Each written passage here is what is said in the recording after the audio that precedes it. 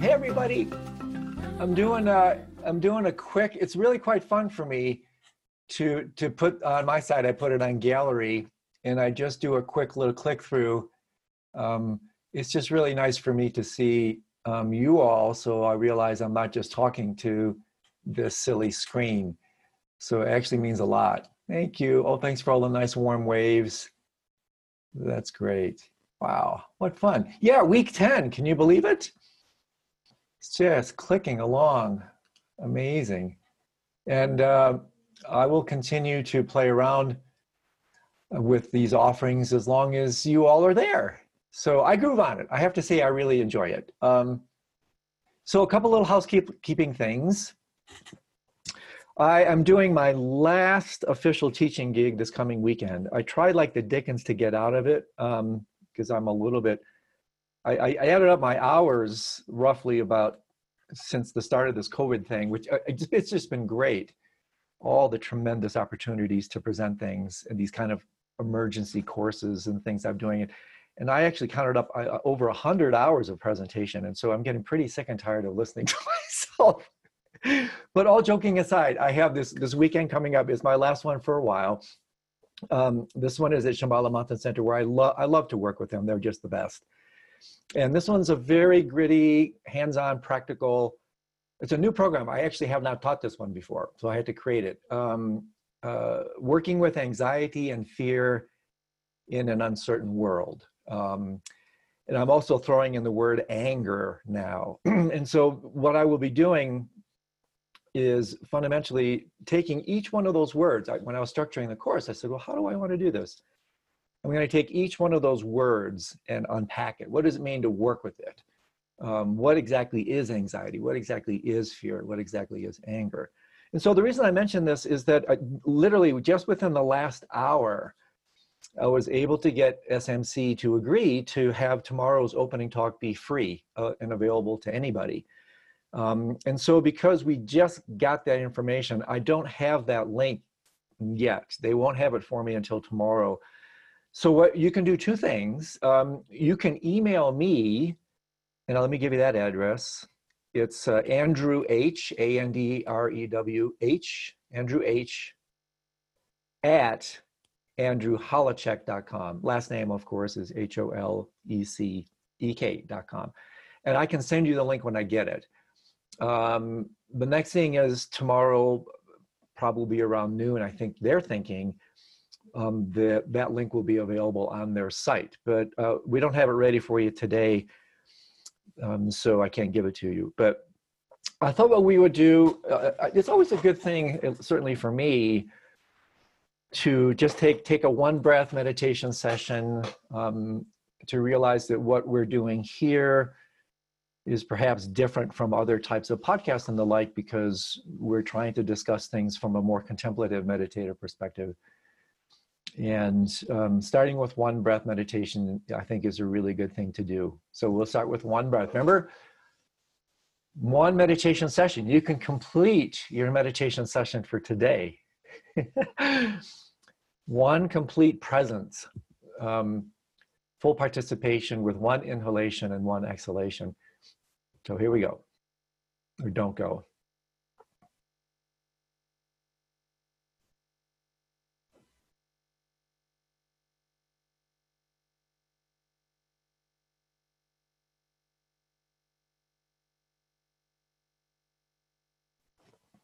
Fantastic, I love it.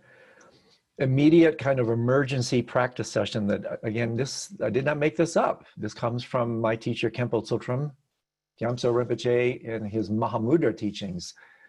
It's a very interesting kind of expansion of the meditative agenda in these so-called advanced traditions, where long sessions are obviously tremendously important, but short sessions repeated frequently are really in many ways characteristic of some of these higher stage practices. And so it's also a wonderful way within the context of one breath to unwind, to unwind, and make contact with your body, because that's where reality takes place, right? Everything that takes place up here, not so real, not so real. And in fact, Josh Billings, I don't know if I shared this quote with you. I finally tracked down the origin. I used to think it was due to Mark Twain. There's so much stuff out there, these misattributions. And I've got busted a couple times by not doing enough homework. I see something, I track it down once or twice. And then somebody will tell me, hey, that's not right. Or I'll find later, oh my gosh, that was a misattribution.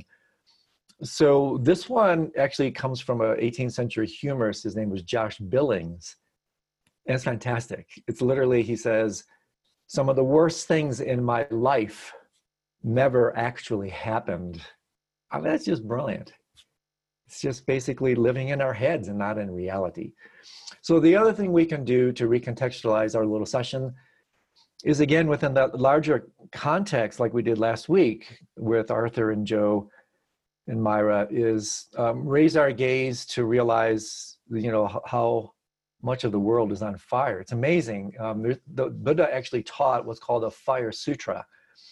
And maybe next time I'll bring in this really powerful kind of aspect of that sutra, which these days is taking on some real literal applications with global warming, with everything that's happening. So maybe we can do a one breath Tonglen session. Remember, sending and taking, for George Floyd, for all the people that continue to suffer from injustice. And so that we realize what we're doing here doesn't get too precious. It's one of the near enemies of spiritual practice, almost in fact, by definition, spiritual, the word spiritual is put in contrast to material. Well, that contrast sometimes becomes, it's not just opposite to material, sometimes it's an opposition to material. And people very often, me included for the longest time, think that spirituality is somehow about just FedExing to heaven. Almas, the great physicist turned psychologist, spiritual teacher, A.H. Almas, really beautifully once said, when most people set out on the spiritual path, they're unwittingly setting out for heaven. We just want out. And because we associate the material with suffering, we want out of the material. And so therefore, if we don't bring the material with us, if we don't bring form with us as we progress on the path, our realization becomes disembodied, disconnected, incomplete. And I remember Ken Wilber. Ken Wilber shared this story with me. He said he was listening, or I can't remember how he got it, but someone conveyed to him that, I don't really care about what's happening in the world right now. When I die, I'm going to the Pure Lands. It's like, what? I mean, what kind of a spirituality is that? So I personally think it's really, really important, especially now that our spiritual practice is embodied. Meditation itself is not the end. The final product is, so to speak, enlightened activity, born from our meditation, born from our study. And so I say that because it's super easy to get a little bit too removed, spiritually bypassed, too precious. Our spiritual path just becomes so precious. And I invite you to look at your own motivation, when you go into retreat, when you work on your spiritual business. I mean, are you really doing it for the benefit of others? Or how much of it is just escape? So with that said, we'll do a one breath Tonglen. With the inhalation, we bring in the suffering of George Floyd and then everybody else. And then with one exhalation, we just radiate out a sense of sanity and goodness. So we can do that as well. One breath Tonglen.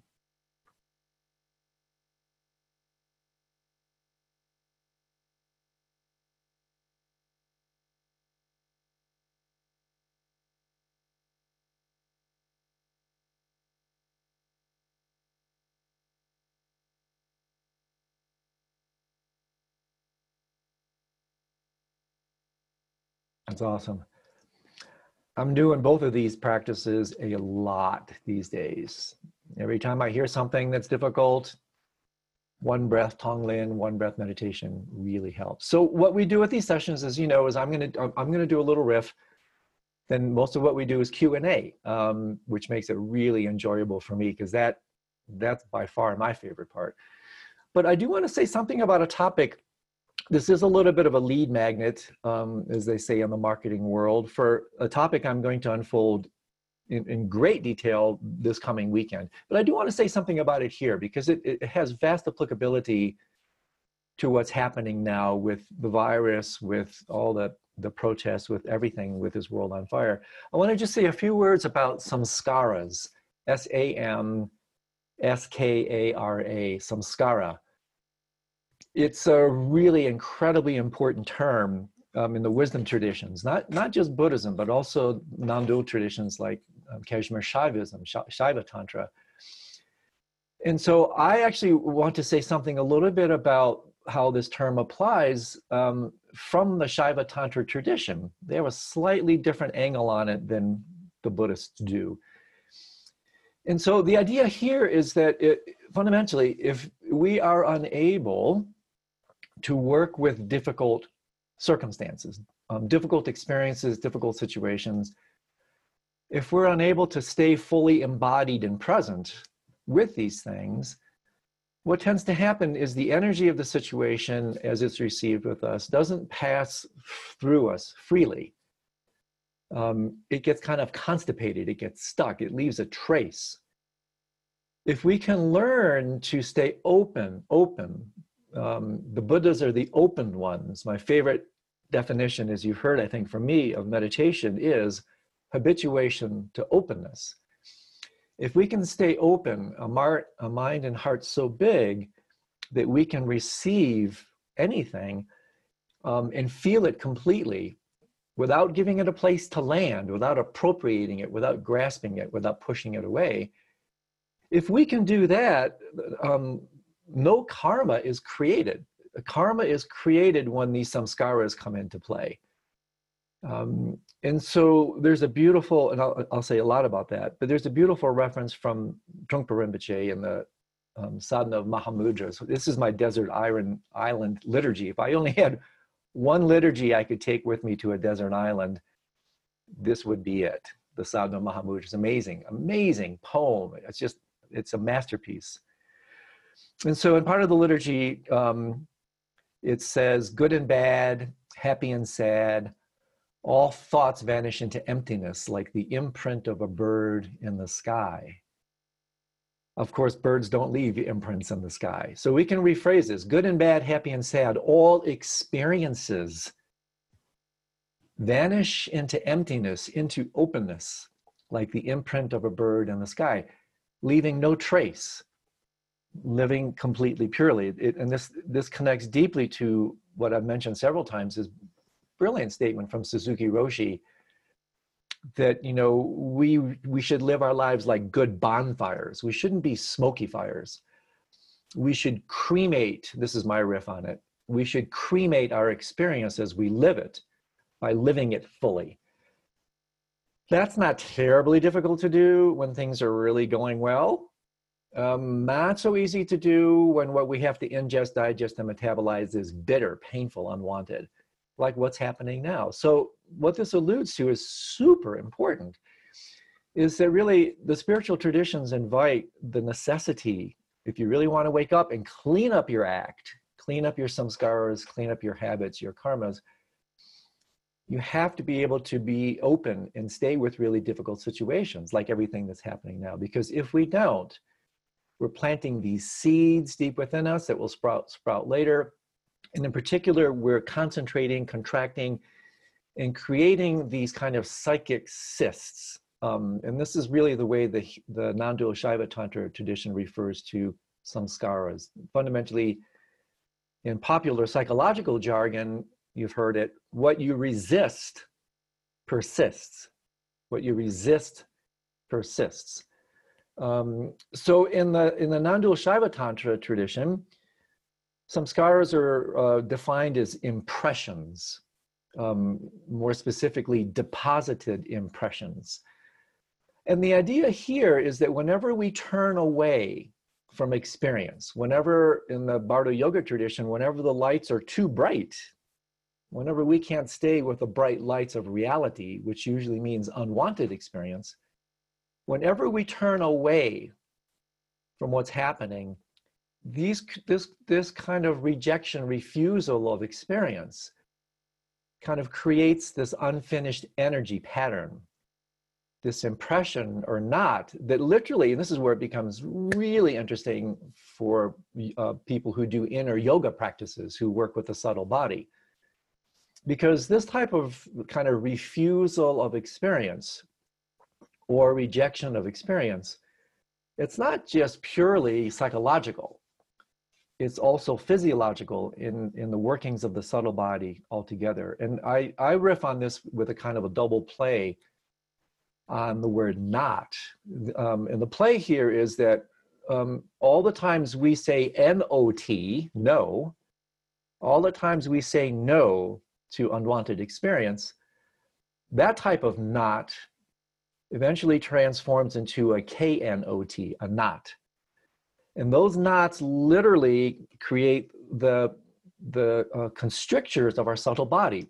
If you were to somehow take a magical X-ray or fMRI of a Buddha, awakened one, you would find a subtle body anatomy and physiology with really clear, supple, straight channels, no knots, no nothing constricting them.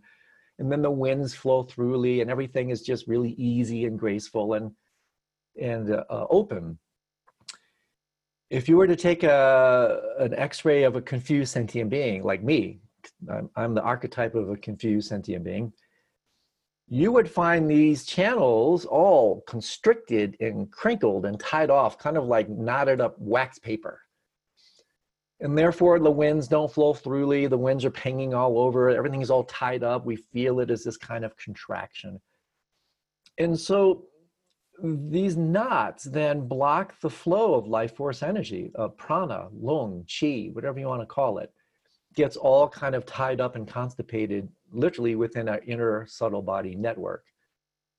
And so then what we do with spiritual practice comprises both the physical inner yogas, where you do movements and all kinds of things, some of which are quite wrathful, really. Some of these movements are really quite rigorous as a way to kind of, wrathfully untie these knots.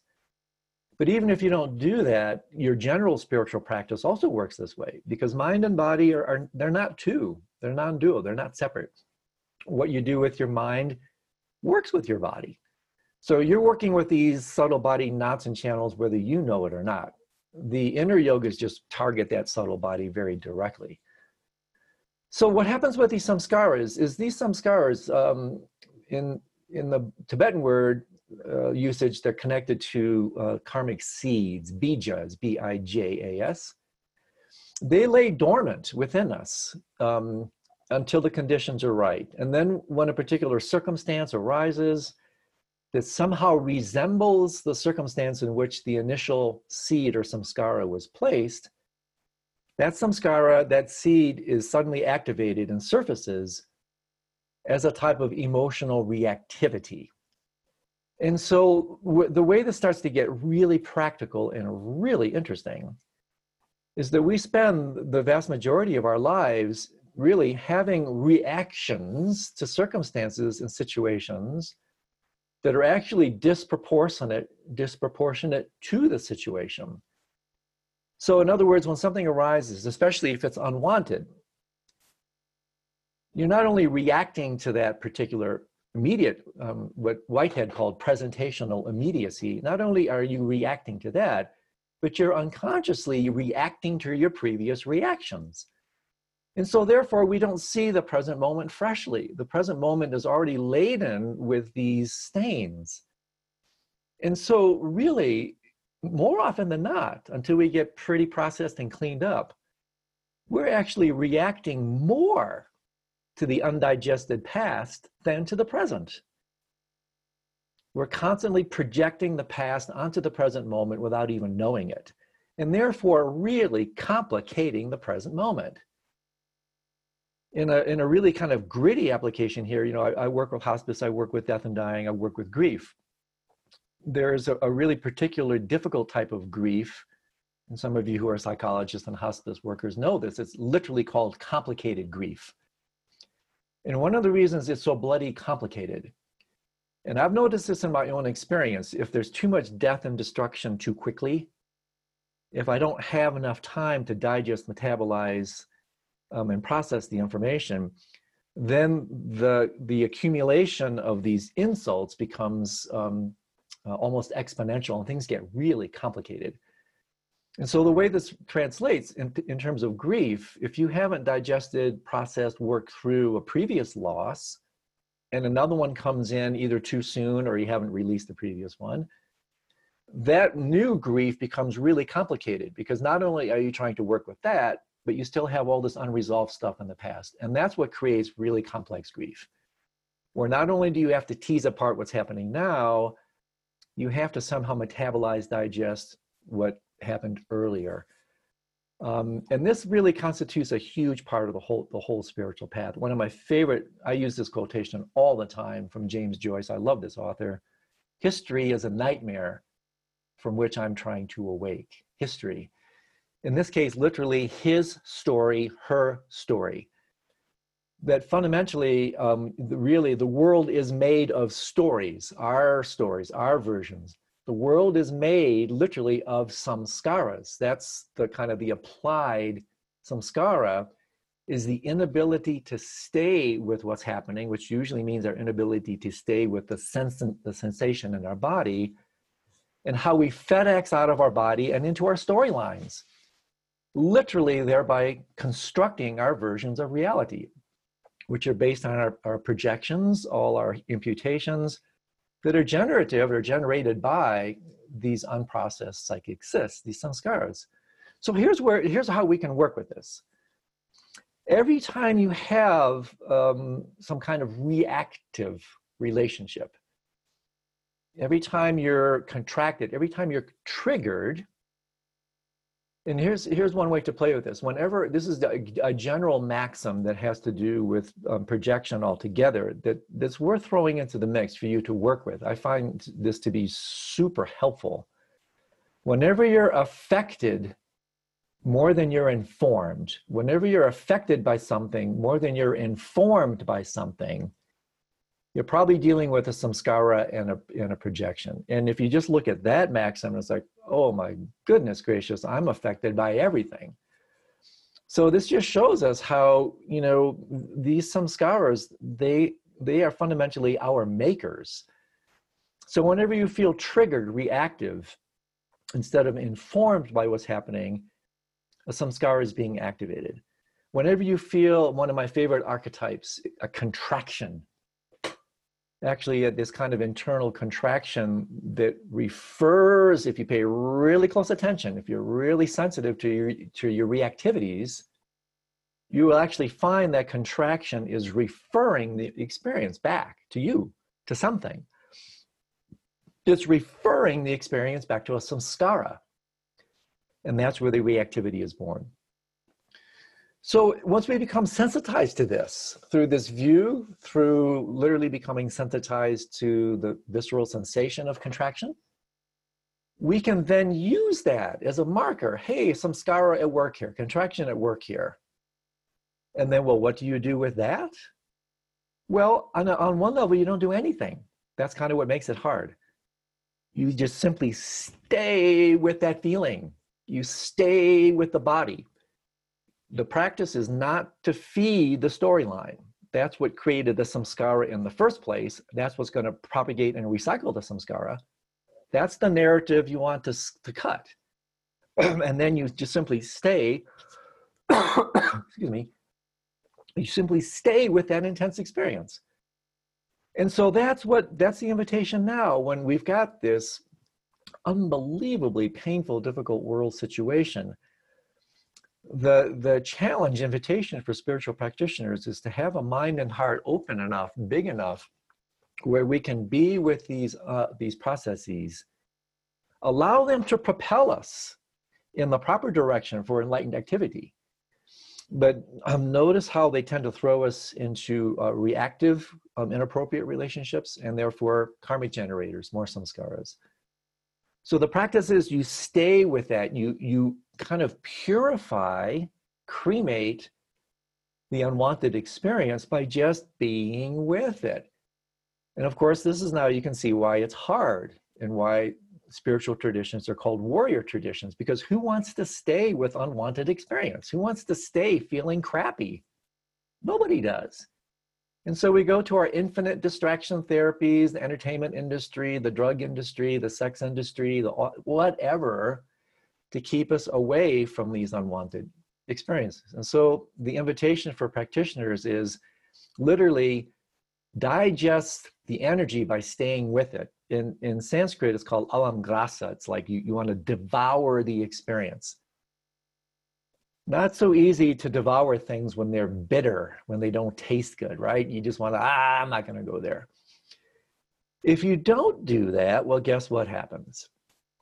It's going to get buried yet again in this endless kind of, confused samsaric recycling process where you're going to do the same thing you did the first time. You're going to reject it again. You're going to refuse it again. You're going to react against it again. Not only does that keep the samskara alive, it continues to add to it. And this is why the traditions say, not in some kind of, fire and brimstone way, that samsara will never end until this karmic generating process is brought to the light of consciousness and worked with.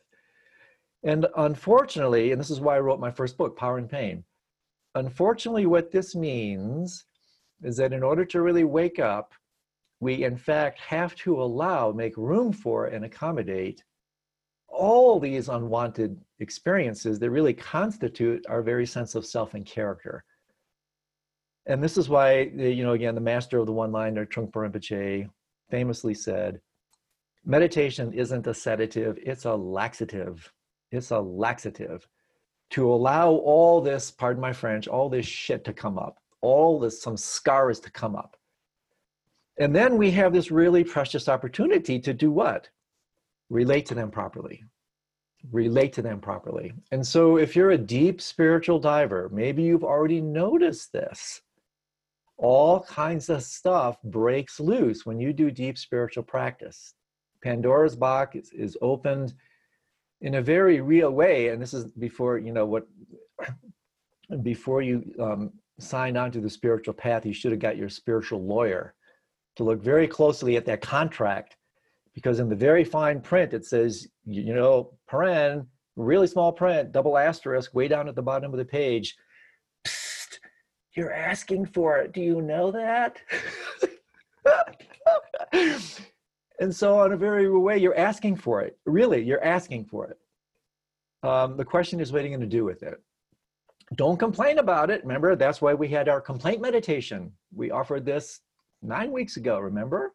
Let's do that real quick. Whenever you feel the urge to complain, what do? Whenever you feel the urge to complain, ask yourself, what am I feeling right now that I just don't want to feel? That's the samskara coming up. What am I feeling right now that I just don't want to feel? And then what do?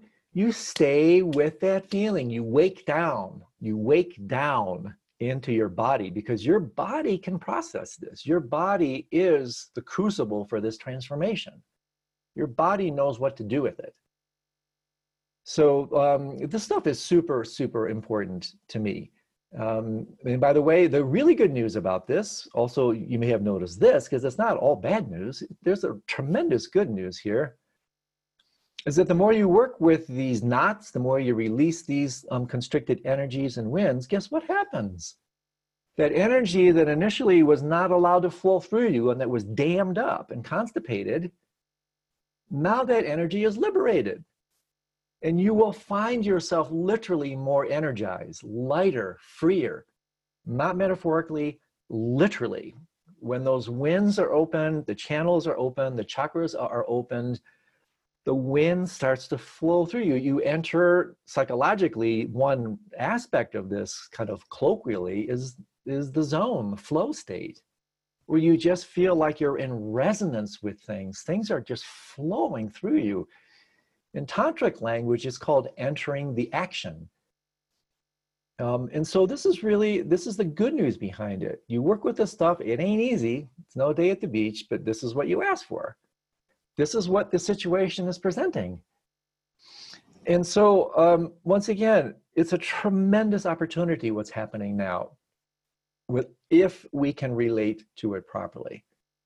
And with this view, with the practices that support this view, we can, without being patronizing, you can use this extraordinary set of obstacles as an opportunistic way, as a way to really work with these energies. So there's more to say, but I think that's enough. Oh yeah, definitely, I hit the half-hour mark. So I wanted to throw that out there for you, because this usage of the word samskara is not, again, for Buddhists, this is not the way Buddhists generally use this term. The Buddhist approach is what I'm going to riff on this weekend. In that context, and I'll throw this as a little teaser for that, when you die, this is my playful lingo on this, you will meet your maker. Absolutely. When you die, you will meet your maker. Your maker are these samskaras. This is in the Buddhist tradition. The samskaras are literally characterological structure. It's who you are. It's who you think you are. And so when everything that falls away and we die, and all these kind of distraction therapies are pulled away, fundamentally, you will meet your maker. And that maker, if you don't relate to it, if you don't relate to your kind of revealed unconscious mind directly, those habits, those propensities will then literally make your entire next life. So not only do these samskaras dictate how we operate moment to moment, right here and right now, they dictate the rebirth process altogether, if you believe in this sort of thing. In Bardo Yoga, the samskaras are a hugely important topic, because they are the ones in the karmic bardo of becoming, they're the ones that literally hurl us involuntarily into one's entire next life, if that speaks to you. So anyway, with that said, usually what we do now is we open it up. I think Andy has at least one pre-sent question, and then we open it up to you all for comments, offerings, challenges. If I said something that doesn't speak to you, I love getting in that kind of dialogue. So please. First thing was, there's been quite a few questions to come in about the course that you mentioned in the onset. That you're doing this weekend. Will it be recorded? No, this course will not be recorded for a number of reasons. However, let me say this. If you write to me and you say, oh, I really want to take this course, I will find a way to record it for you. But generally, I don't record these types of events. But there would be a way, if that's helpful to you, where I could probably do that and make it available for you. So when you write to me, let me know, yeah, I really want to do this or whatever, but I can't. Is this going to be recorded? And then maybe I can find a way to get it done. So thanks for asking. Yeah, and how about a start time? Was there a start time for that this week? Oh, yikes. Yeah, pretty obvious. Maybe, Andy, can you pull that up while I'm continuing to riff? Can you do that for me, my friend? Sure. Go to the SMC site. It's an online course. I think it's 6:30 or 7 tomorrow, but maybe you could confirm that for me. Can you do that? Yeah, I'll do that, and I'll post it in the chat. Oh, Prem. Oh, Prem just saves me all the time. 6:30. She's the best. Thank you, dear. Just saw that Great. pop up. All right. Well, I'll start then with the... Prem is my guardian angel. Totally. Okay. Great. Well, here's the first write-in question. Okay. I wake up at 4 a.m. practically every morning now, unless I choose to go back to sleep. When I wake up, there is an incredible pure clarity present. No disturbance, no remembrance of anything. Calm like a lake. Sometimes I write things as I feel like I can do what I want to do. There is a vast spaciousness with room to think. I can see thoughts being born. Other times I meditate. Sometimes I roll over and go to bed. I haven't seen anything in your materials, books, webinars about it. What is this and why? Yeah, beautiful. First of all, good for you. That's awesome. It's a form of shamatha. Shamatha is, and again, this is the great gift of these wisdom traditions. You know, they have so much explanatory power because, you know, these like with Bob Thurman, he talked about them as psychonauts. I love that term, psychonauts. The intrepid explorers of the heart mind. Vast, articulate kind of description of experience. And so this, to me, especially, it's interesting when you use the word pool, tranquil pool. That's a classic description of shamatha. Shamatha Sanskrit word these days, somewhat associated with mindfulness, but literally means quiescence, tranquility. And very often, the tradition talks about the beauty of shamatha's pool. And so the stages of shamatha there are 9 stages. And some of the middling and especially the higher levels of stages are extraordinarily blissful. It really is, like you said, it's just like you're just like hanging out, and you are not hanging out. You just become this completely mirror-like, placid, quiescent, open space. It's beautiful. It's fantastic. So that's sure as heck what it sounds like. And it's what's called a temporary experience, which is great, a nyam. It's fantastic. And then the question is, well, what to do about it? Well, first of all, do exactly what you're doing. Bathe in that pool, right? Celebrate it. It's fantastic. Creativity, all the things you're doing, fantastic. Celebrate that. But then perhaps you may want to work with, okay, well, can I do more with it? For sure. Then you engage in like formal daytime shamatha, work through the 9 stages. And there's so many books on this. Probably my favorite one is The Attention Revolution by my friend B. Alan Wallace. This is a really good book on the 9 stages of shamatha. That's the first one that comes to mind. So if you really want to explore this, read Alan's book. And then eventually, and this is a really good segue to a really important point. As beautiful as this experience is, either at night when the mind is completely settled, the winds haven't started, you've probably recently come out of deep formless, dreamless sleep where there's fundamentally no wind, no movement. You're transitioning from that into the waking state. That tranquility of the formless state continues. That makes total sense. I often feel this in the morning as well. Before, the gotta-dos come in, right? The gotta-dos. Before the engines start to wind up and blow, you're in this really beautiful, tranquil space. But there's a subtle trap here because it feels so good. It's like, oh, I just want more of that. Well, it's good enough to want more of that, but don't become attached to it. And realize that in itself is not liberation. That's not liberation. That's pacification. The real liberation comes from the next phase, which I won't go into, but just so you know where you can go with it. That's called insight meditation or vipassana. Vipassana is what liberates. Shamatha will not liberate. In fact, shamatha can trap because it feels so good. It feels so spiritual. This is what it's supposed to be about. Well, partly. It's not about feeling good. It's about, like I mentioned, it's about getting real. And so then with that pool, here's the analogy. Prior to the tranquility, in my earlier days as a meditation instructor, I used to bring this little jar filled with a mercury powdered solution. You'd shake it up and I'd put it on a table next to me, and it's all cloudy and yucky. And then within 20 minutes or so, the sedimentation, it would drop down. And now it's just completely clear. So that's another analogy. And so with that shamatha, now you can see, right? Now you can look deep into the mind. Before you couldn't. Too many waves, too windy, too much junk, too much sedimentation. Can't see squat. That's why you start with shamatha. But once it settles and it's clear, then you can see. Then you can look. That's what's going to liberate you. That's where vipassana comes into play. That was the great contribution of the Buddha, by the way. Shamatha was not discovered by the Buddha. He kind of inherited that. His great contribution, roughly speaking, was insight meditation, vipassana. That's what led to his awakening. So something like that. That's a great question. And good for you. Just nurture it now. Excellent. Okay, I've got one more writing question here. Okay. And then we'll go to the raised hands. During the pandemic, I've been watching our 2-year-old grandson. When I put him down for naps, I ask him to try to remember what happens when his eyes are closed and he is asleep. Most of the time he can't remember, but when he does and I ask him what he sees, he says the wind. It is such an unusual answer since all the dream recall I have is usually objects.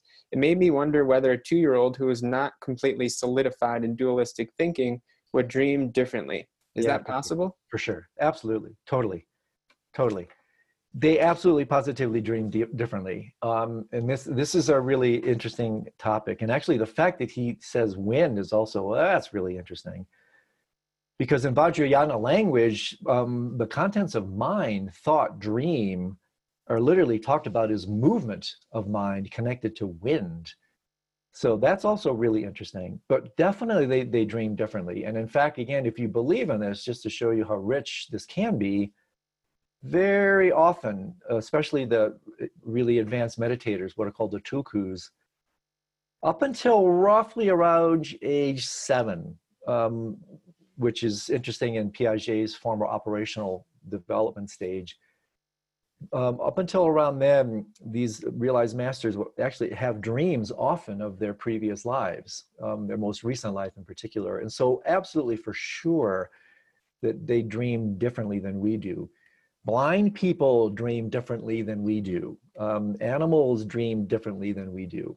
And so I'm not quite sure where else to run with that. But first of all, it's fantastic that you would invite that type of kind of playful investigation. I mean, children have very interesting access to preconceptual and pre-egoic states of mind. Quick insert, these are not necessarily spiritual. And this is the great gift of Ken Wilber. He has a really interesting and very helpful riff on the pre-trans fallacy. And I believe, I'm not entirely sure, I wonder if Lynn or Jose are listening, maybe they can help me. I think this was originally in Eye to Eye, his book. I just throw that into the mix that on one level, what children experience is fantastic. It's really blissful. It's pre-egoic. Pre-egoic sounds a lot like trans-egoic, but it's not. And so therefore, what we don't want to do, this is a sidebar, but I think it's an important one to your question, is we don't want to go on to some kind of regressive journey to some primordial Garden of Eden, i.e. represented by so-called enlightened children. Well, how enlightened are children when the terrible twos come on and the sense of self and other is more articulated and everything's me, mine, mine? Not a whole lot of enlightenment there. Animals as well. People often say, well, animals are living in the present moment. On one level, that's true. But does that mean that they're completely compassionate?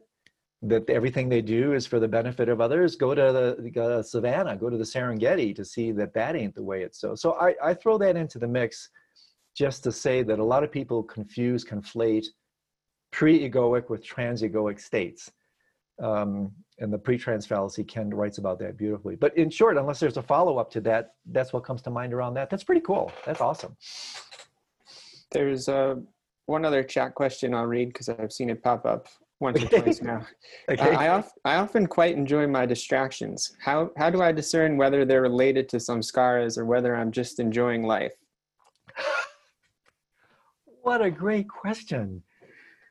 Yeah, I quite enjoy my distractions as well. But, you know, I don't want to distract myself out of a fully participatory, engaged life. So not all distractions, connecting distractions to samskaras is the term is they're not isomorphic. It's not the same thing. We're talking about two different issues here. But in terms of the distraction thing altogether, hey, I'm not completely distraction free. I love a good movie. I love whatever. What I simply try to do now with maybe perhaps a heightened sense of awareness is I'm a little bit more conscious of my desire for mindlessness, for distraction. And I have to say, in decades of doing this work, I find myself less and less interested in that. It doesn't entertain me as it once did before. The word entertainment has a very interesting etymology. It literally means something like to hold between. It's beautiful. To hold between. Entertainment holds something between me and reality. And we usually put that in between because reality is usually too difficult to digest. So there's nothing inherently wrong with the play of the mind or whatever we call distraction. The so-called problem becomes our addiction to it, that we somehow think that's what's fundamentally real, that somehow comprises our happiness. So, the whole idea for me is not to become like some hardcore Nazi about, oh, I've got to be mindful and present and non-distracted all the time. It's perhaps a question of being mindfully mindless, mindfully distracted. Like, oh, tonight, I worked really hard today. I'm going to mindfully watch this movie with my margarita. Hey, I mean, what's wrong with that, right? So I'm not sure. I'm not making the connection between distraction and samskara because they're not quite the same thing. So there's one more write-in question from the chat I want to read, then I promise we'll get to the raised hands. okay. Do the samskaras manifest as wrathful deities in the bardo after death? Oh, geez. Who asked that? Great Norbu. question. Huh? Norbu. Norbu, yeah. Good for you, Norbu. Exactly. Yep. I'll just say yes, exactly. The 51 samskaras. Again, this is what happens, especially in the luminous bardo or dharmata. You meet your maker, mind is laid bare. And the classic 51 samskaras are revealed as the 51 wrathful deities. Bingo, good for you. Cool. Okay. And now to the raised hands. First up is Prem. Okay, hi Prem. Hi, Andrew. Nice to see you. My Sanskrit teacher. You're the best. You're the best people and you're the best teacher. You're the master teacher. And looking forward to this weekend. Yay, I'm taking your program. Thank you. Thank and you. I know you need a break, but I did sort of, without asking your permission, post the links to the Yogaville program, which... Oh, totally. Yeah, sure. Okay, and great. Even though it looks like Yogaville will still be closed, but we can take it online and Sure. we can create a beautiful retreat whole program with supplemental. Yeah, let's hope so. Yeah, awesome. Okay, so my question comes from a lot of people who know I'm studying the Bardo teachings with you are asking, okay, I've got a couple of people who work in hospice and they're saying, what do we do or advise people who want to do this kind of, mindful, conscious dying process, yet they have a lot of pain or are being offered morphine and things like that. So that's one part of it. What do you do with pain medication, which most usually makes you more out of it? Yep. And Okay. then the other part is, what about people who don't have, I don't want to say luxury, that seems a little insensitive, of, sort of time to know you're dying, but might die in their sleep, or, obviously, dream yoga and all of that. But if they're not big practitioners of that, is there anything you can sort of do preparatively? That they can do or that you can do? Yeah, I guess both. Well, again, this may seem a little bit cold, but again, that's one reason the truths are called noble truths, because sometimes they're a little bit non-negotiable and like, hey, sorry. I think you'll understand where I'm coming from here. Chagdug Tuku Rinpoche said something to the effect of like, when you have to go to the bathroom, it's too late to build the latrine. So that's his gritty way of talking about it. Generally, this is why you want to put the fear of karma into one. You can't, in this tradition and other non-theistic traditions, you can't put the fear of a creator principle, a God, because we don't maintain the necessity of a creator principle. Using Occam's razor, you don't need one. You can describe reality without one. So playfully, what I do is, you can't put the fear of God into you because there isn't one. Even though there are many gods, there isn't one reified, anthropomorphic, omnipotent, omnipresent. No, I don't think so. At least not in my worldview. But what you can do and should do is put the fear of karma into you. Put the fear of theodicy, put the fear of eschatology. These are big terms of like, you are going to reap what you sow. Not the best thing to say to someone who's dying. This is something that we should work with. When someone is dying, this becomes really tricky. It depends on whether they're open to it. It depends on whether they're a Buddhist. It depends on whether they're a spiritual practitioner or not. If they're none of those, then the best thing you can do as a caretaker is just love them and just support them and do whatever you can possibly do to help them relax. Even if it means, and this may seem antithetical, even if it means supporting them in their view of death that may not be in harmony with yours. You do not want to come in there as a know-it-all. You know that. You basically want to do, here's the image I've created, Prem. It's like, you know, the feeling that you get when someone you really care about, some big burly person that really loves you, just gives you a big warm bear hug. You know how that feels? You know how that feels? That's the feeling that you want to create. You want to give them a big spiritual, physical, whatever hug. You want to create that type of environment, that hugging environment, holding environment that allows them to just open, release, and let go. That's what you want to do. And within that kind of basic parameter, then you have to figure that out. Now, with that said, for those who may be available, and I'll get back to your morphine question, there's a ton of things you can do as they're dying from your side and after they're dying from your side. So much so that I'm going to refer you to my book for that, because I have 2 big sections about, well, what can you do? Well, there's just a ton you can do. So I'll let that part go. The other thing with the medications is a really interesting one. You know, if you work with dying people, palliative care physicians, every one of them will tell you that morphine is a godsend, a Buddha send. You want to, according to good palliative spiritual care, you want to create a quality of mind that's kind of not too tight, not too loose. You don't want the person to be in too much screaming pain, because that can predispose you towards certain somewhat untoward transitional states. You don't want to be too doped up, because that can, they say, predispose you towards animal realm states. And so this is where palliative care really comes in. And this is where advanced directives really come in, where you say in your advanced directives, I'm okay with a little pain. I do not want to be totally doped up. I want to be as conscious as I can without screaming pain. And palliative care providers can do that for you. That's their business. So somewhere in there is to get that middle way theme, not too tight, not too loose. So something like that. Yeah, that's terrific. You know, just finishing Mingyur Rinpoche's book In Love with the World, which you recommended. It's just fabulous. Isn't it amazing? It's incredible, incredible. And what he describes in the cremation ground, astonishing. And how, it's a masterpiece. Woo! And with his pain level, that's what really also keyed me into, okay, so yeah, we don't have to run away from the pain. He worked with it. And as you shared about your experience with the kidney stones, woo. Yeah. You know, that whole book, his whole journey is a reverse meditation. That whole book is one long, brilliant exposition on the power of reverse meditation. So yeah, I loved it. I thought it was fantastic. So Thank you. Okay, bye. Bye.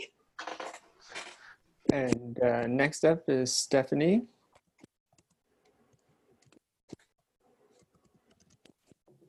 Hello. Hi. Andrew? Oh, I don't see you yet. That's okay. I see you. That's all that matters. There you are. There you are.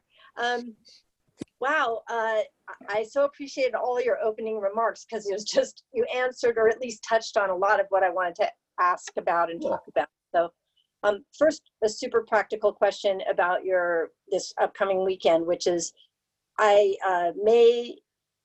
want to attend it, but I may not be able to do just the mornings. I may be able to do the afternoons, evenings, but not the mornings. So is there, I mean, does it make sense to just do it? And will I be able to just jump in for the afternoons? Yeah, for sure. And Here's what I'm going to do, Stephanie. I'll find a way to record it. I generally don't do these things, but I will find a way to record it. And so if you miss something after the fact, it may take a while to process it all. That we'll find a way to get it to you. Okay.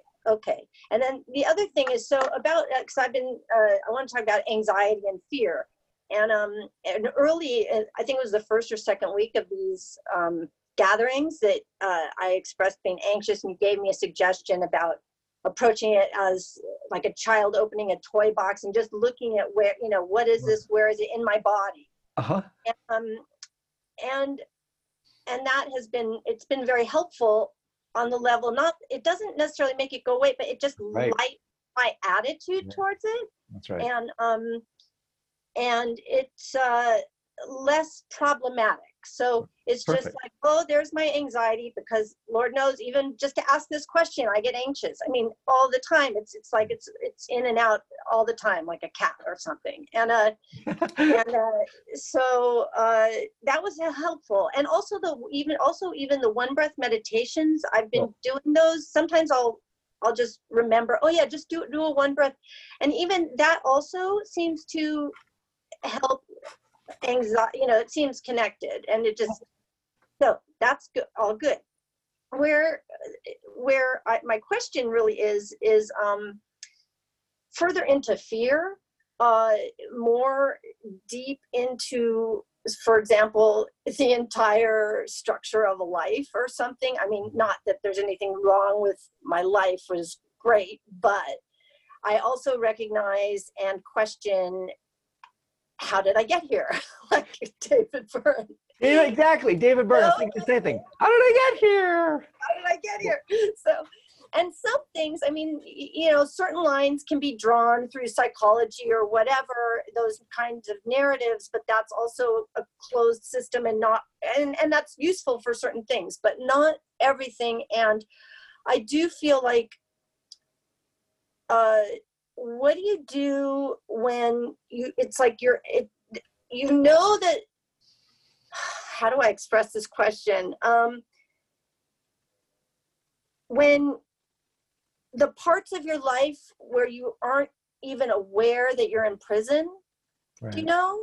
And like you kind of obliquely see things, because when it's one thing when you have a reactivity to a situation. For example, in a context of a relationship, something happens and there's that reactivity, and then your suggestion about staying with it, and this being, I'm just learning the word samskara. It's useful. I appreciate that. Super helpful. And so that kind of reactivity is a grounding place to address and stay with something and release it. But just the fact, for example, just as an example, that you're even, say, in that particular relationship, or the fact that you're, have designed your life in a certain way, maybe there's avoidance involved, certain decisions that have been made or not made in terms of other aspects of life. I mean, I see this on a macro level as well in the world, but I'm saying, I mean, I can't even, the macro level is almost overwhelming to me, because it's that, the thing about wanting to address the world from a sane place, and I'm not completely insane more than as much as anybody else, Right. But I recognize that we're all kind of insane, and how do you free yourself from prison when you don't know you're in it, or you don't know the shape of it, or you know what I'm asking, kind of? Totally. Okay. Yeah, terrific. First of all, what a great, terrific set of issues. So I just wrote a couple little notes down because you pinged on some pretty cool things. One really big thing, again, pardon the shameless self-promotion, but this weekend when we talk about anxiety and fear, anxiety isn't something the self has. Anxiety is something the self is. So it's there all the time. It's there all the time. When you don't register it, that's just because it's covered or distracted. Anxiety is something the self is. Second thing is, how did you get here? Well, that's a big question, but one way you got here is your samskaras. Your samskaras make you. They make you now. They make you in the bardos. They're making you moment to moment. So that's that. How, you mentioned something about the people we bring into our lives. That's an incredibly interesting thing, especially in terms of relationships. My friend Bruce Tift writes about this beautifully when he talks about fundamentally, and it's so lucid, that we fundamentally hire people. We're unconsciously hiring our partners, hiring our friends as unconscious ways to really play out all these unconscious processes. And so this whole thing is so incredibly interesting to me. Exactly what you're saying, from a neurological level, a phenomenological level, a psychological level, a spiritual level. Yeah. How did we get here? How do we keep making and doing all the things that we do? This is a colossal question that really is the heart of the whole deconstruction project that is psychospiritual development. Because fundamentally what it is, Stephanie, is just one vikalpa, samskara, whatever you want to call it.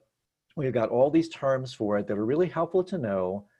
It's all just one construction project on top of another.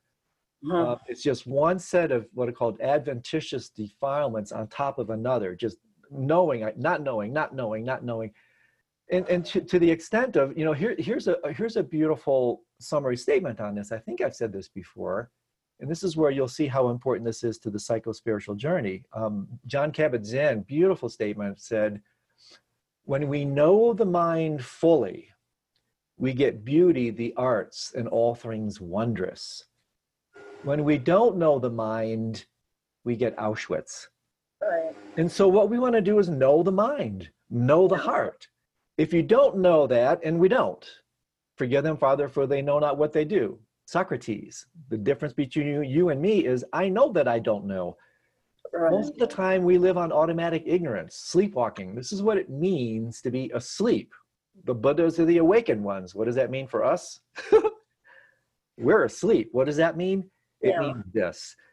And so then what we do is, what do we do with it? Well, we wake up and we grow up. We find out all these ways by asking these questions, How did I get here? Well, there's a way to find out.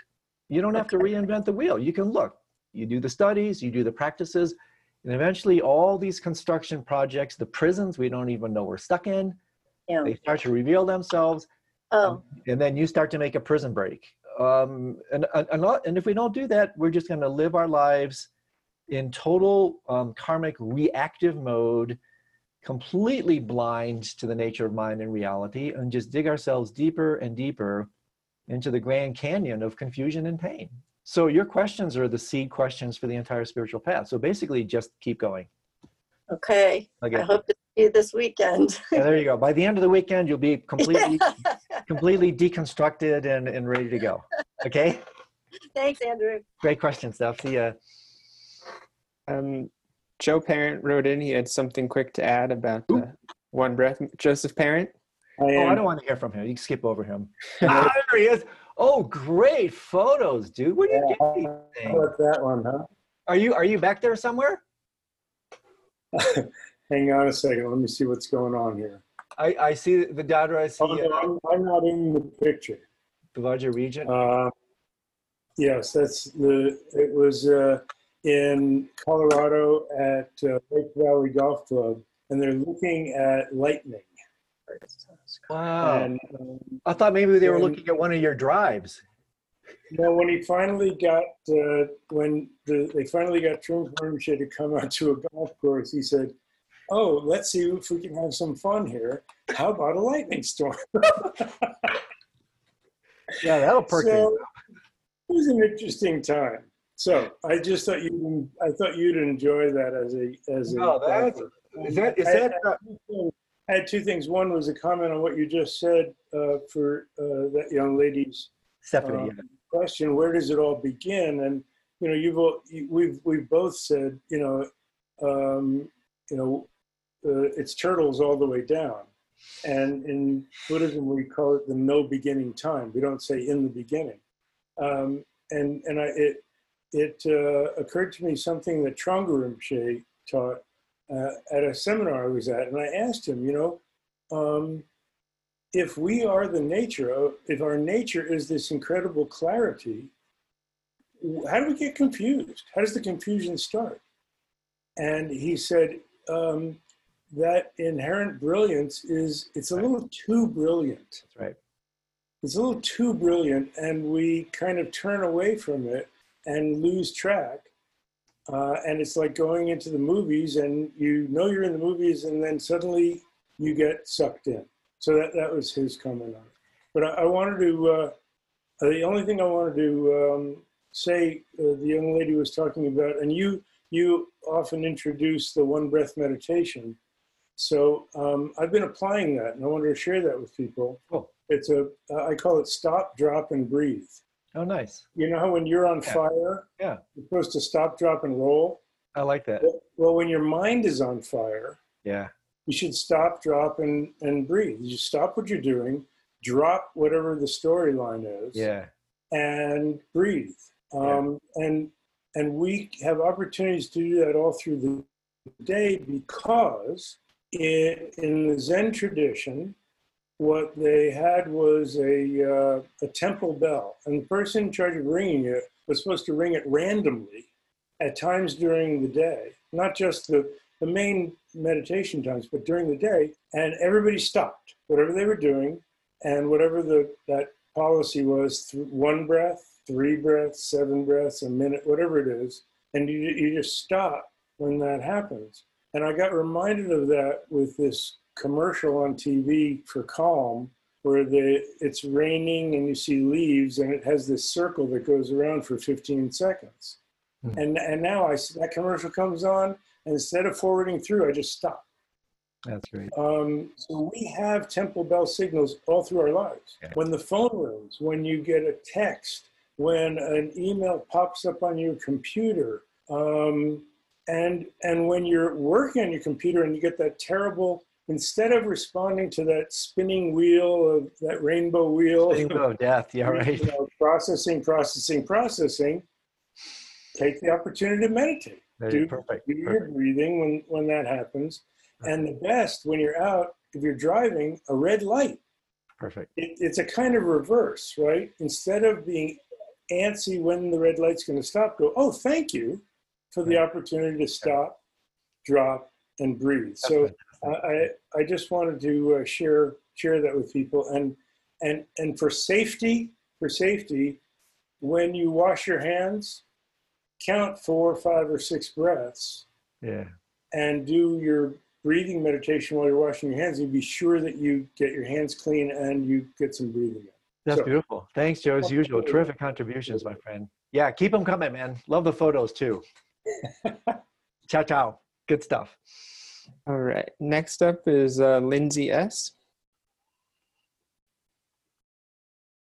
Hi, Andrew. Hi. I'm interested. The more you talk, the more questions I have, but I'm just going to pick one. Okay. And that is that I'm interested in this idea of complicated grief, or sometimes they call it complex trauma, I think. Yeah. Because I have a situation like that in my life where when I was a teenager, one of my parents died suddenly. And I was a teenager, right? And it was 50 years ago, and there was no processing that happened, really. It was just go back to life. And then when I was 65, my husband of 27 years, within a week, he was gone. Oh, wow. And it wasn't like we were fighting or, it was just the same kind of shock.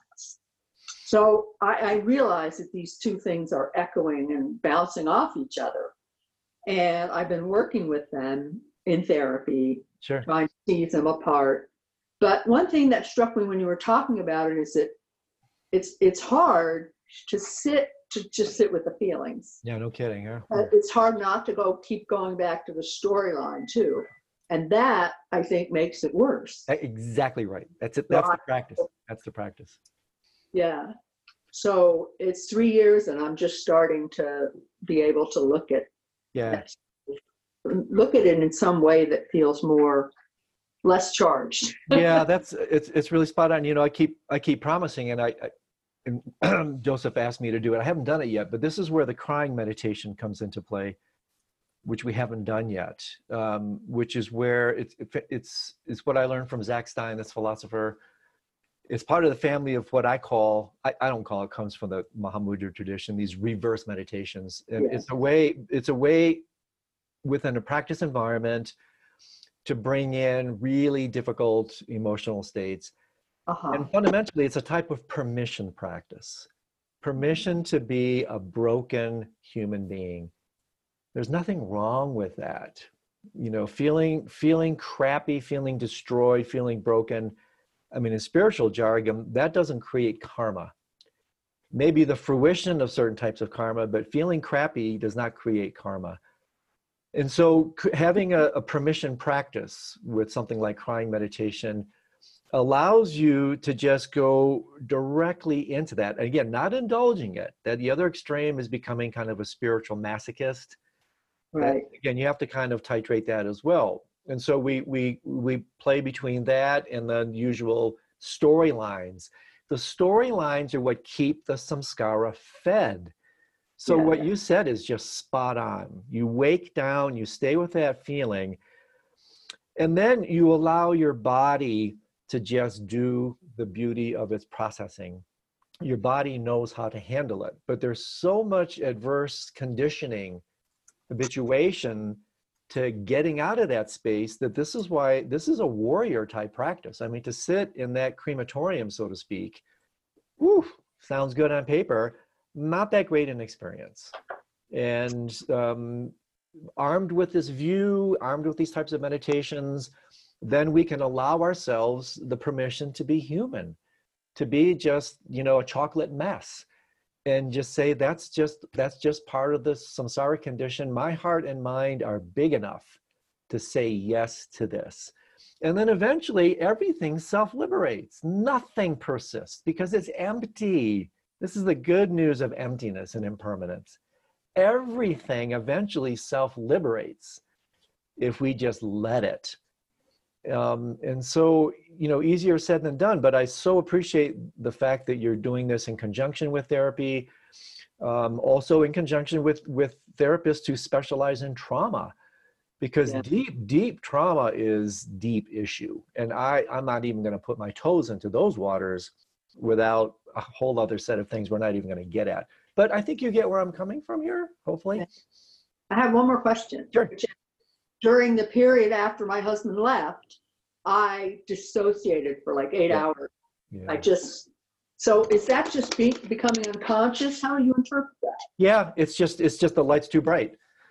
The light's too bright. And then you just, again, we just do it. We do what we have to do. When children, you know, this is really, really damaging for children.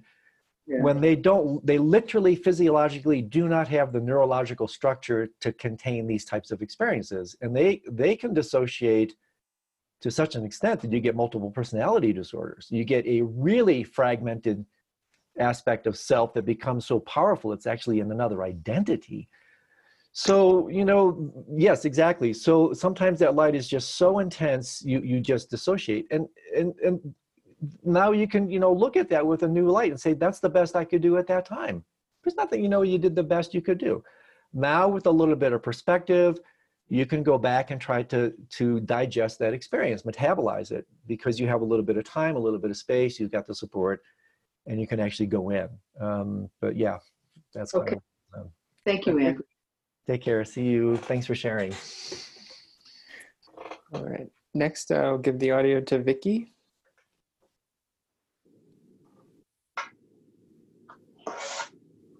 Hi, Vicky. Hey, Andrew, I really want you to say hi, my friend. Hi. Hi, my friend. I love that. And Sorry. I wanted to say that I was with you the last 2 weekends, and I have really deep, deep gratitude for all Thank the things you. you taught. The reverse meditation was unforgettable. And It's very powerful stuff, isn't it? Yeah. definitely taken into my life. So thank you. Welcome. Welcome. My question in many ways resembles Stephanie just asked. Was that Stephanie? Anyway, whoever the last person was. No, Lindsay, sorry. But it feels very embarrassing to me to ask this, and so that's probably a good reason to ask. And even if you say the exact same things you just said. Okay. To Lindsay. Okay. So I'm going to describe a particular situation, but it happens more often than I wish. That something happens to me, I have mostly feelings of deep hurt. And then the stories start. Yeah. And then I sit with it all. And I go as much as I can, certainly, into my body to feel it in my body. And One of the things actually that helps me the most when I'm really stuck is doing Tonglen for myself. Beautiful.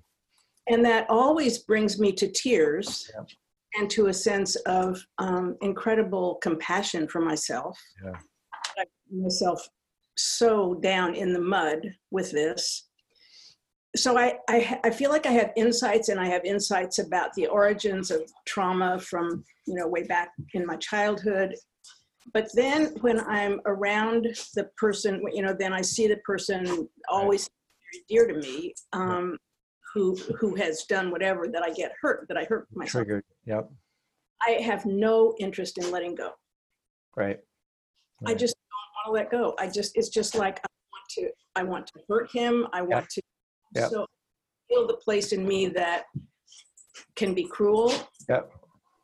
I don't act out any of that. Thank heavens for that. Yeah. Karma for that. But I just don't want to let go. And anything you could say. Thanks. Yeah. Yeah. First of all, thanks for having the courage to share that. That's quote unquote great. Yeah. This isn't it interesting? Isn't it interesting? For me, what you might want to examine is, one of the reasons we do, like, remember in kind of preparation for the reverse meditation, we work with open awareness practice. That's also a super powerful practice that painfully reveals just how sticky the mind is. And sometimes what's particularly interesting in cases like this is the mind will stick to, somewhat damaging types of situations, because fundamentally underneath it all, this is what perhaps you can look at as a deep kind of inquiry, exploration, is that something, even something bad, so to speak, bad, is better than nothing. And so there's still a grasping going on, even though you're grasping onto electric barbed wire or whatever you want to call it. And so then what I might invite as a real question is, what exactly within your body, because you're already somewhat sensitized to this, what exactly and where exactly is this sensation called bad taking place? Because what we fundamentally want to do, even with a situation like that, is, just like I was mentioning at the outset, is deconstruct it. Bring it back to its foundational roots, which you will find is embodied raw sensory data, raw sensory awareness. We want to take it back down to that. And so therefore, one way to work with it is just to augment what you're doing. So when you're feeling this so-called bad feeling, first of all, look at how even the label bad, I'm more and more interested in how language is so central to the samsaric condition, how language reifies, how language gives power to objects that are not there. So even the word bad reifies a process that is just that, it's just a process. And so when you feel something to which you append the label bad, use that as a marker to investigate, what is really going on here? What is the underlying ingredient that ends up with this label that I call bad? And then just deconstruct back down to that. And then to whatever extent you can, take ownership of that, stay with that. In conjunction with it is exactly like what Lindsay was intimating, and I'm a big fan of this. Work with a therapist, work with a skillful contemplative therapist, work with someone that can help you create, you have a container. I am a big, big fan of therapy. I mean, honestly, in my opinion, everybody should be in therapy, really. So I think if you do that and you're armed with these skill sets, slowly, through repetition, repetition got you into this mess, so to speak. Repetition, continuing to reify, continuing to fall into these samskaric patterns, that's what keeps it alive. So, we want to now use the power of repetition in our advantage, to our favor, and saying, I need to go into this again. I need to go into this again. I need to go into this yet again. And every time you do it, the sting is going to slowly get pulled out. The samskara is slowly going to be purified. And eventually you're just going to be left with this kind of neutral energy. but it ain't neutral yet because it's still affected with all these defilements. And so, you know, easier said than done, but this can arm you with the skill set that if you hang with it and you're patient, sopa, you're patient, you're kind to yourself, you do tonglen for yourself, and you allow yourself to dip your toes back in again and again and again. And then also another, again, very subtle invitation for examination and exploration is notice how you, when you appropriate that experience, again, there's that very subtle contraction taking place. There's a very subtle referencing.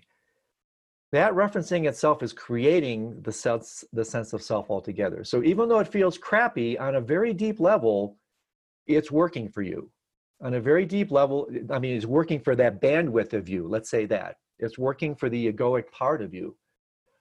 And so we can just bring all, you know, these quite remarkable teachings from both psychological and spiritual traditions to very kindly, gently, patiently, with a sense of humor and levity. You know, don't take any of this stuff too seriously, right? Just go back in, go back in, go back in, explore, be interested. Where do I feel it? All the stuff you were talking about. And you just, like my teacher, Khenpo Rinpoche, often said to us, again, again, again, you just do it. And every time you do it, you're going to take the sting out of it. Thank you. Thank you. Yeah, hang with it. And thanks for that offering. It's courageous. I really appreciate it. Thank you. All right. Okay, we got time for a couple more. Great. Next is Patricia. Hi, Patricia. Hiya. Hi. Hello. It's just going back to a question that came up earlier, and somebody was asking about shamatha, and you were saying about Alan Wallace's book and talking about the 8 stages. So is that relating to? So I've got there's a few parts to this little question. So first of all, is that relating to the jhanas? And if it is, so I've had some experience of jhanas. I was going into them like naturally, but I never really understood what they were. And when I started reading more about them, there's names, isn't there, like infinite space, infinite consciousness, infinite nothingness, neither perception nor non-perception. Right. So these sound very grand.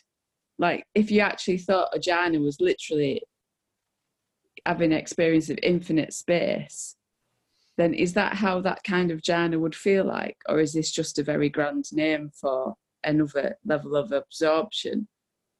And also, since doing my Mahamudra practice, I find it's now difficult to get into those states, because it seems to me like it's doing opposite thing. Like in the jhanas, I was feeling very absorbed and very contracted, and in Mahamudra it's more like open and all encompassing. So I feel like I can't really get into jhanas anymore. So just what are your thoughts on that? Is that correct? Yeah, very subtle, very nice. Yeah, you know, I would take refuge in the Mahamudra, because I think what you're saying is spot on. Yes, the 9 stages of shamatha are connected to these meditative absorption states, which have tremendous provisional validity. And the provisional part is really important to understand, because these states of absorption can be so delicious, we can mistake them for enlightenment. They're not. They're just really very subtle degrees of pacification that are absolutely sumptuous. They're delicious states of mind.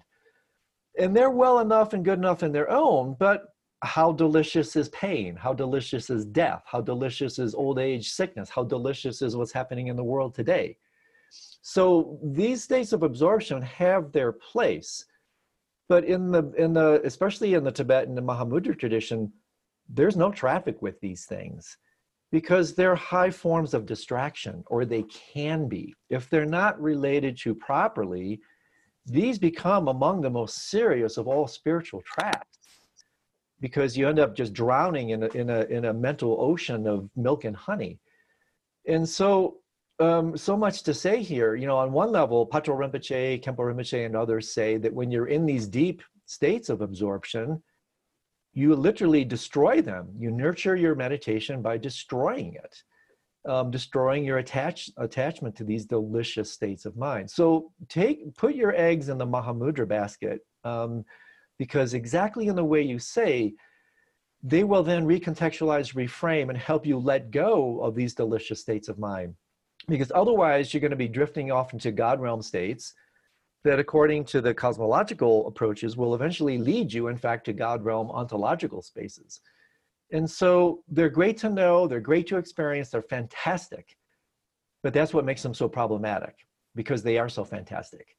And so I'm not sure where else to run with that, but your question is a very sensitive one, and it's a great one. And the fact that somehow doing your Mahamudra almost doesn't allow you to go back into those absorption states is, I think that's just beautiful, because that's the power of the Mahamudra, to create a quality of one taste, the great equanimity to whatever arises. So you're in the state of beyond perception and non-perception. Can you relate to that in exactly the same way you relate to the hell realm? The Buddhas can. The Buddhas can. No preference for samsara or nirvana. And so we tend to go after nirvana, our version, let's say this, our version of nirvana, just as an antidote for feeling crappy for so long. We want to feel good. Again, the path is not about feeling good, unless you talk about basic goodness. The path is about getting real. So, you know, be really wary of these absorption states, because Taisitu Rinpoche says these are the most dangerous of all spiritual traps. I think you can see why. So something like that. Yeah, thanks very much. Can I just ask another quick question on a related? Sure, you just did, so you can ask a third. That's fine. I'm just being smart. Oh yeah, I see what you're saying. Very good. Yeah, go ahead. I'm delaying now because I can't think of the question. Right, self-liberation. So if something were to self-liberate, how would you experience it? Would it pop and disappear? Or can it self-liberate and still be there? But it's self-liberating in the fact that you're aware, basically. Oh, I think when we talk about self-liberation here, you know, you're basically allowing it, whatever it is, to just simply manifest without appropriation, manifest without inappropriate relationship of either grasping, you know, passion, aggression, or ignorance. So self-liberation just simply means allowing things to arise, abide, and then eventually cease. And so I'm not quite sure where else to go with that. You know, you're simply just letting things be. The Beatles were onto something there. You're just allowing whatever phenomena to arise. If you just let it arise without getting in the way, it will self-liberate. I mean, eventually, everything self-liberates. We just need to get out of the way and let it do that. So does that help? Does that make sense? Or well, kind of, but my experience is that something could self-liberate after a second, or it could self-liberate after half an hour. So I'm thinking, if it's taken half an hour, then is that still okay? Is it still okay? I mean, is it has it not created karma? Well, if you're sitting there keeping it alive, you know, remember what I said, your body, within 90 seconds, your body will purify all the biochemical markers of an emotional state. So if you're keeping something alive, even biologically after 90 seconds, you're the one that's doing CPR on it. You're the one that's putting the defibrillator on it. And so something's, again, I'm not going to sit here and do the metrics for you, but I think you get the idea. You know, this is where it gets very, very subtle, because, you know, allowing these things to fully be without inappropriate relationship, that's easy to say. That's a really mature quality of the path, where you can just simply be with anything that arises without the stickiness. And if you do that, then again, you know, self-liberation within a second, self-liberation within 90 seconds. I can't put a number on what you're referring to.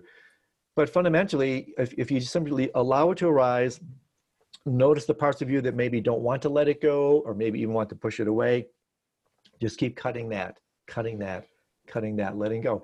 And then you're just left with the free-flowing energy of life experience. You know, then you're left with ta-ta-ta, that, thusness, suchness, isness, to which you can't even put a label. And that's really the point.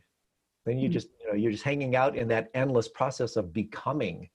There is no being. Nothing that when you say it, there isn't even an it. So when it self-liberates, there is no it to self-liberate. There's only processes to recognize. And so the more we recognize that, the more we realize there is no it, there is no being. There's just this constant becoming, unfolding, flowing, action, whatever you want to call it. You can't put a word on it. And then we learn how to ride, surf, swim, whatever metaphor you want to use on that, whatever that is. You can say energy, you can say awareness, you can say mind. They're all just maps. None of it really describes what you actually experience. Okay? Yeah, thank you very much. Yeah, cool. Maybe one last one, because I try to cap it at the hour-and-a-half mark. Sure, and we just got Zoom bombed again in our chat. So, there you go. All right, great. Well, next up is Lynn. And Lynn, you have the audio. Okay, thanks. First, I'd really like to say thank you to the people that raised the questions about trauma and dissociation. I really appreciate that, and appreciate your answers, Andrew. But my question, sometime in the last few weeks, you've brought up the concept, this was relative to spiritual teachers, that they can be awakened or have a great deal of accomplishment, but not be grown up. Right. Do you remember that? Oh, totally. Oh, absolutely. Yeah, that's one of my big rants these last couple of years. I can rant on that. I can rant on that for hours. So and what I was going to ask for was just references. Are there, like particular books or somebody that's discussing this? Yeah, there's tons. The integral people speak a lot with it. My friend Dustin DePerna wrote a book. Give me 2 seconds. It's literally right around the corner. Hold on. Let me get the title. Okay. Oh, yeah. Yeah, it's called Streams of Wisdom, Dustin DePerna, kind of an academic approach. Oh my gosh, so many people write about it. Ken Wilber has written a ton about it. You can look up what's called the Wilber-Combs, Wilber-COMBS, Wilber-Combs lattice. That's with it. You can read about it in Integral Spirituality. That's a big, thick masterpiece of a book by Ken Wilber. What else comes to mind? John Wellwood, in his book Towards the Psychology of Awakening, he's a person who coined waking up, growing up. He starts to talk about it. That's probably enough. I mean, that's probably a good month's worth of reading. Okay.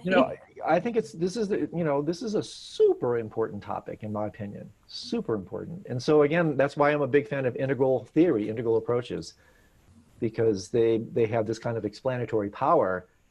Otherwise, it's inexplicable. Otherwise, I have personally yet to see any other map that comes close to the explanatory power of the integral approach here. So those sources could help you. Great, thank you. Welcome. All right, everybody. Thanks for coming by. I really appreciate it. It's been so much fun. 10 weeks and we're not dead yet. So I'd like to sign off at the hour-and-a-half mark. Those of you who may still be in line, Andy, if there's any way to maybe somehow, if the Zoom bomb didn't destroy that, I hate to keep people hanging, but I also need to end. We can maybe give those people priority when we come around next time.